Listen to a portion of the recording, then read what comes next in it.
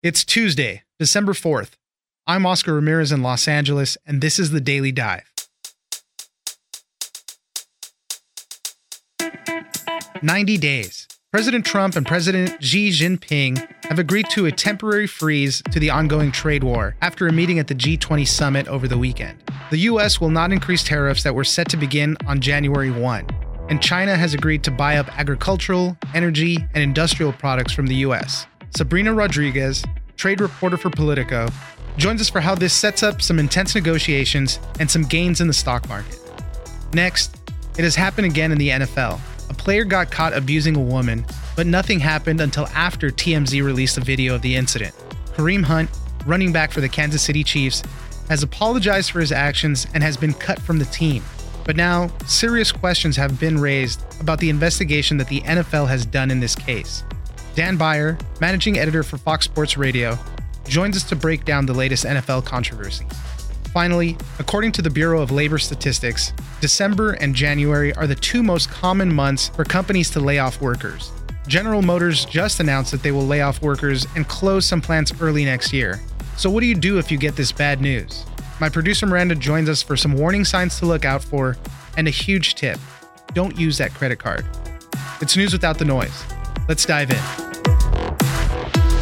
It's the first time there was a commitment from China that the agreement will include specific dates, specific targets, specific action items. This is not going to be just kicking the can down the road. The issues cover everything from purchasing more goods, which we've always talked about, but more importantly, protecting intellectual property. Joining us now is Sabrina Rodriguez, trade reporter for Politico. So over the weekend at the G20 summit in Buenos Aires, President Donald Trump and President Xi Jinping from China agreed to a ceasefire of trade tariffs that have been going on. They agreed to freeze the trade war for about 90 days so that they can continue to negotiate and hopefully get over this. What do we know about the deal that they made? The deal is definitely a lot more progress than was expected. It's been a highly anticipated dinner that they would be having on the sidelines of the G20. And ultimately, they agreed that in these 90 days, they will not raise the tariffs that they have against each other. The U.S. was planning to raise the tariffs that they have on $200 billion of Chinese goods up to 25%.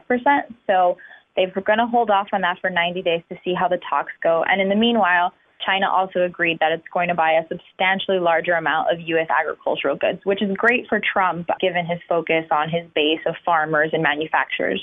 And they've been hit particularly hard by this.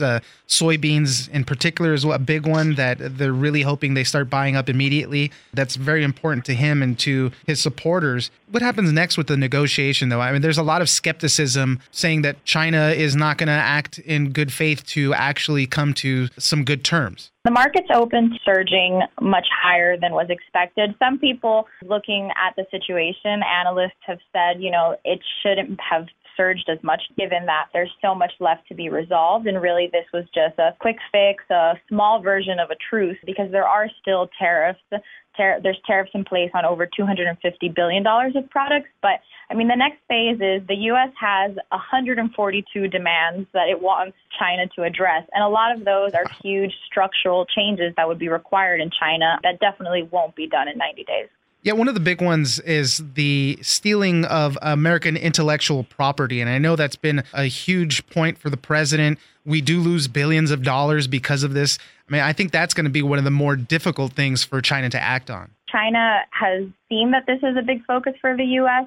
Trump calls the IP in the U.S. and technology here the crown jewels of the United States. But he's definitely tasked the team. He announced that the top negotiator on the U.S. side was going to be the trade representative, Robert Lighthizer. And he's a big hardliner on China. So a lot of people are saying, well, he's definitely tasked the best person in the administration to do it. Larry Kudlow has said that things will start happening very quickly. Is there a timeline when China will start buying stuff back from us? They haven't announced it yet, so it could be in a matter of weeks, in a matter of days. The biggest thing we know right now is Secretary Steven Mnuchin said yesterday in an interview with the New York Times that it would be a substantially larger amount than $70 billion, but he didn't break down exactly when this would happen or how they would phase that in. Let's talk about the big picture and the impacts that this could have. The president has always positioned himself as a deal maker, a negotiator, and this stuff needs to get done.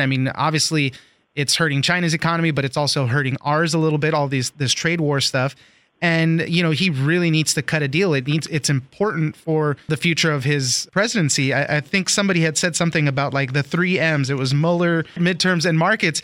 And, it's just kind of a delicate balance with all this. And it's really important that he gets this stuff done. People that are focused on the China situation and have been looking at this for years are a little bit concerned that Trump will settle with just having China make a big buy and having them come and say, okay, well, we'll reduce the trade deficit, which is a number he's very fixated on. And that would obviously be a small fix and not actually address the structural issues. So the 90 days will be very telling in seeing if China agrees to start making changes that, yes, won't happen in 90 days, but could actually down the line address the issues at the heart of it and not just be some kind of large purchase. Well, it's time for that hard deal making. We'll see what happens. Sabrina Rodriguez, trade reporter for Politico. Thanks very much for joining us. Thank you.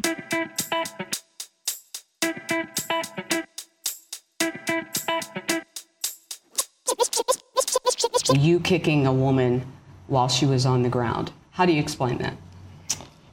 You can't really explain it. The video shows it. I was in the wrong, and I'm not that type of person. I'm really disappointed and embarrassed for myself and for my family, and I really am taking actions to learn from this. Joining us now is Dan Beyer, Fox Sports Radio managing editor, co-host of Fox Sports Sunday and Fox Football Fantasy. We're going to be talking about Kareem Hunt, the Kansas City Chiefs, and also the NFL. It seems that it has happened once again. Video surfaced of a player hitting a woman. In this case, Kareem Hunt kicked a woman. This happened months ago. It wasn't until TMZ released video of this altercation happening, and now Kareem Hunt is out of a job. Take us back to the beginning. What happened with this whole situation? This all started back in February. It was when the incident occurred at his residence in Cleveland. There was a known incident because police were called. There were no charges filed against Kareem Hunt. There were no arrests made, but there was a police report. There was body cam footage. So something apparently happened at that time. The Chiefs were aware of it. And they were also aware of an incident that happened in June involving Hunt, an alleged incident where he allegedly punched a man at an amusement park or a theme park.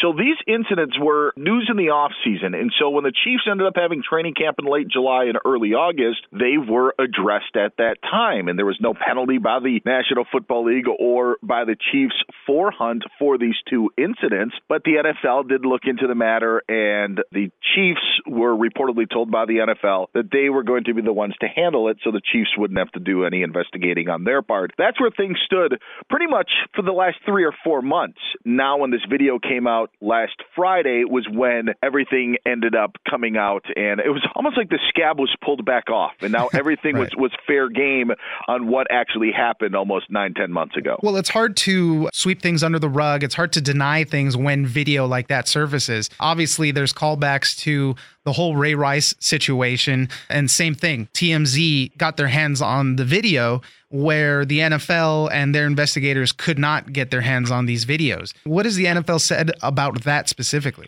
They had said that they could not get the video, and that's kind of been this has been the debate in our world of sports talk radio of, well, if TMZ can get it, how can the NFL not get it? And that's a very good question, and I think that the NFL is wondering as well.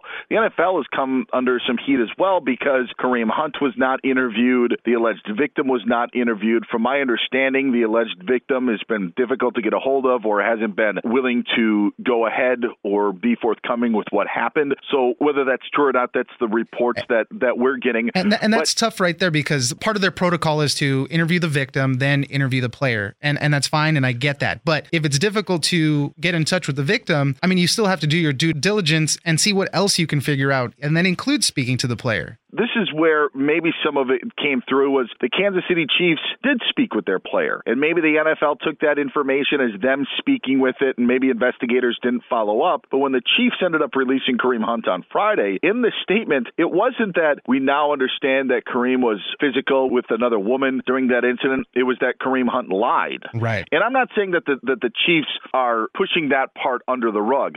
I think is interesting, though, is that the Chiefs are saying this is what we thought happened. and now this is what we know happened. Fault them or not, that's what they thought happened, and the NFL, I guess, just took their word for it and decided to move on and not interview him anymore. So that's where I think maybe a bit of the, I don't know if it's confusion, Oscar, I don't know if that's the right word. It doesn't take any of the fault away from the NFL of maybe not doing more of their due diligence, but that at least gives us a little path of seeing like why certain people weren't spoken to, specifically the former Chiefs running back. Robert Mueller, who is investigating the president for Russian collusion, all that, he actually wrote the report of the NFL's investigation into the Ray Rice assault. And in that, he even said, our investigation identified a number of investigative steps that the league did not take to acquire additional information. And it just seems it's like the same thing here. I mean, they revamped the whole process after that. They made a whole unit dedicated to investigations, and, you know, they work with law enforcement, former law enforcement, investigators, things like that. And as we were talking about, it's just hard to imagine that maybe they couldn't get their hands on the video, but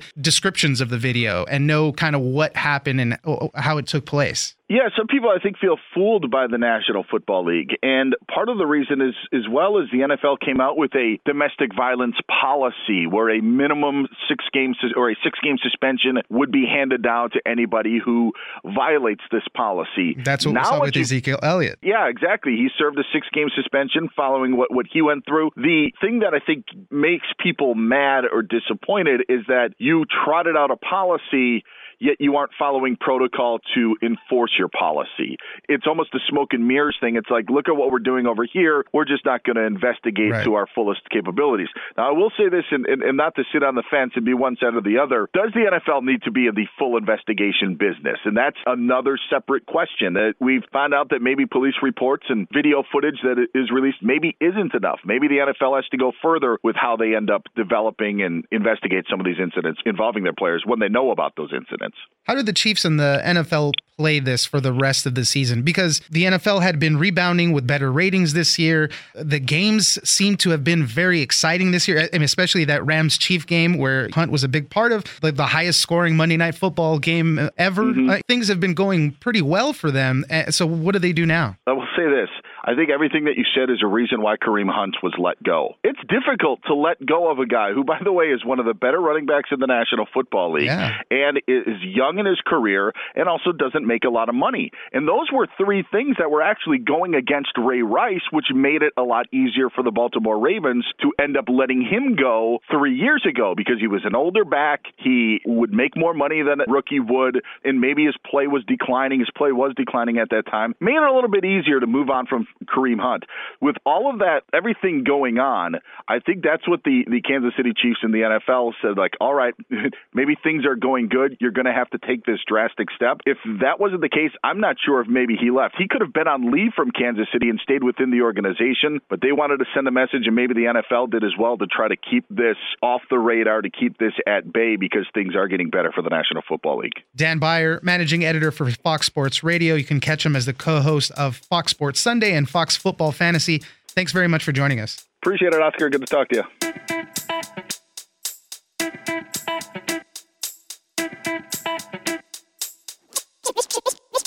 Figure out your bare bones basics. What do you need to survive? Your rent, your food, your gas, all that as your basic income. Don't put anything on credit cards if you don't have to. Avoid spending on your credit cards. You're just going to rack up debt that if you don't find a job, then you're no money and you owe money. Joining me now is my producer, Miranda. We've been talking a lot about jobs on the podcast. The job market is super tight right now. There's more jobs than there are people actually looking for jobs. So it is a great time. We've talked about businesses are just hiring people sight unseen after like a phone conversation. And it's like, we need people now, you're in. But the same thing that happens every year can still potentially happen this year. Companies are constantly laying people off. The statistics from the Labor Department say that December and January are the two most common months for companies to lay off workers. And it's evidence as what's going on right now with General Motors. They announced they're going to lay off more than 14,000 people. Some of the plants are going to be closing March 1st, 2019. So there's a lot of people that are going to be laid off pretty soon. So what do we do? What are some of the warning signs that might be there that you might be getting laid off? One of the main indicators that you're about to be either laid off or fired is isolation. If your boss starts leaving you out of meetings or doesn't ask for your input in areas in which you specialize, they may be in the process of getting rid of you. And then another thing is look at your assignments. If your boss stops giving you long-term projects and starts giving you jobs or things that can be done in a couple of days or a couple of weeks instead of months long or a year out, I'd start brushing up on my resume. Yeah, that's the important one, especially if it doesn't really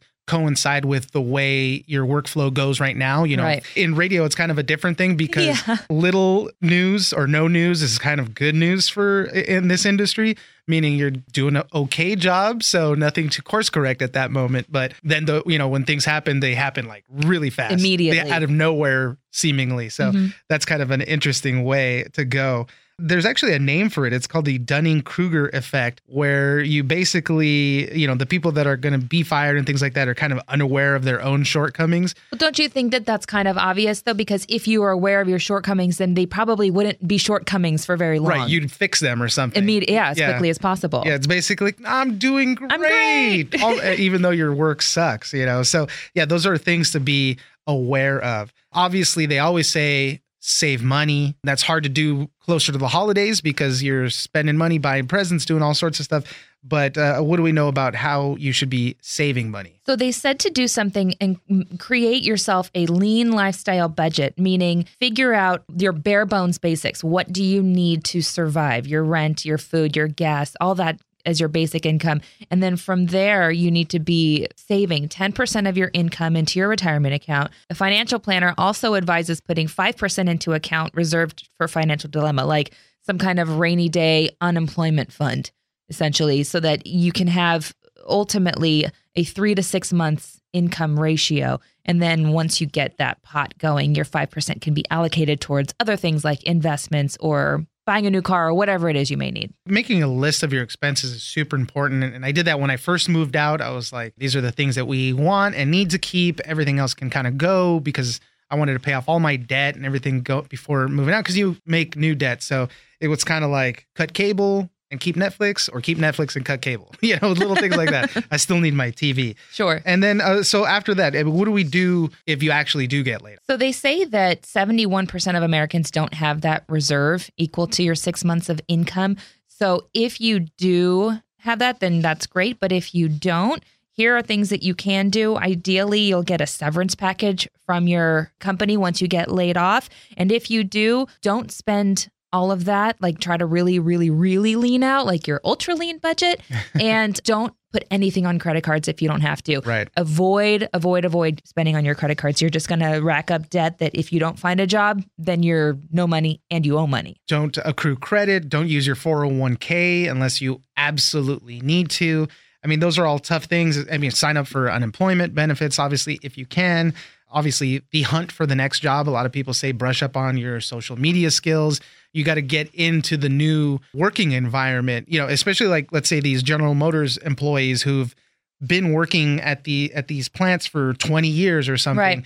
And you're a grandma now and you're working just to, because you've been there for so long. You probably don't even have a LinkedIn. Yeah, exactly. Now you need to get up to speed with all that other stuff. Miranda, you kind of went through this last year and you did all the wrong things. You relied heavily on the credit cards. Absolutely. So when I got laid off, I had just had a baby and I wasn't anticipating a show I was working on ending. It wasn't supposed to end until July. And guess what? It ended in January. Luckily, I'd been working for this company for a very long time. I had a generous severance package, but ultimately it wasn't enough. I was in the middle of planning a wedding. So all my severance money went to planning the wedding so that I wouldn't default on any contracts. And then my everyday spending went to credit cards. And I'm telling you, Oscar, I'm still working on that debt and paying it off like over a year later. That's tough. The debt problem just bites you back even more because then your credit score goes down. And then, when you need it later, it's not helping you out there. So it's pretty bad. So that key among them, I think, is try as much as you can to not use those credit cards. Yeah, that's the biggest takeaway is don't use the credit cards. Well, good luck to everybody. Plan for these things. It's going to come at the most inopportune time. That's just the way it is. So good luck out there. Thanks, Miranda. Thanks, Oscar.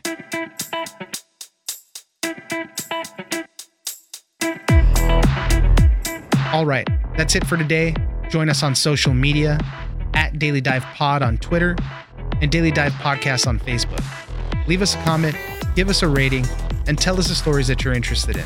Follow The Daily Dive on iHeartRadio or subscribe wherever you get your podcasts. The Daily Dive is produced by Miranda Moreno and engineered by Tony Sorrentino. I'm Oscar Ramirez, and this was your Daily Dive.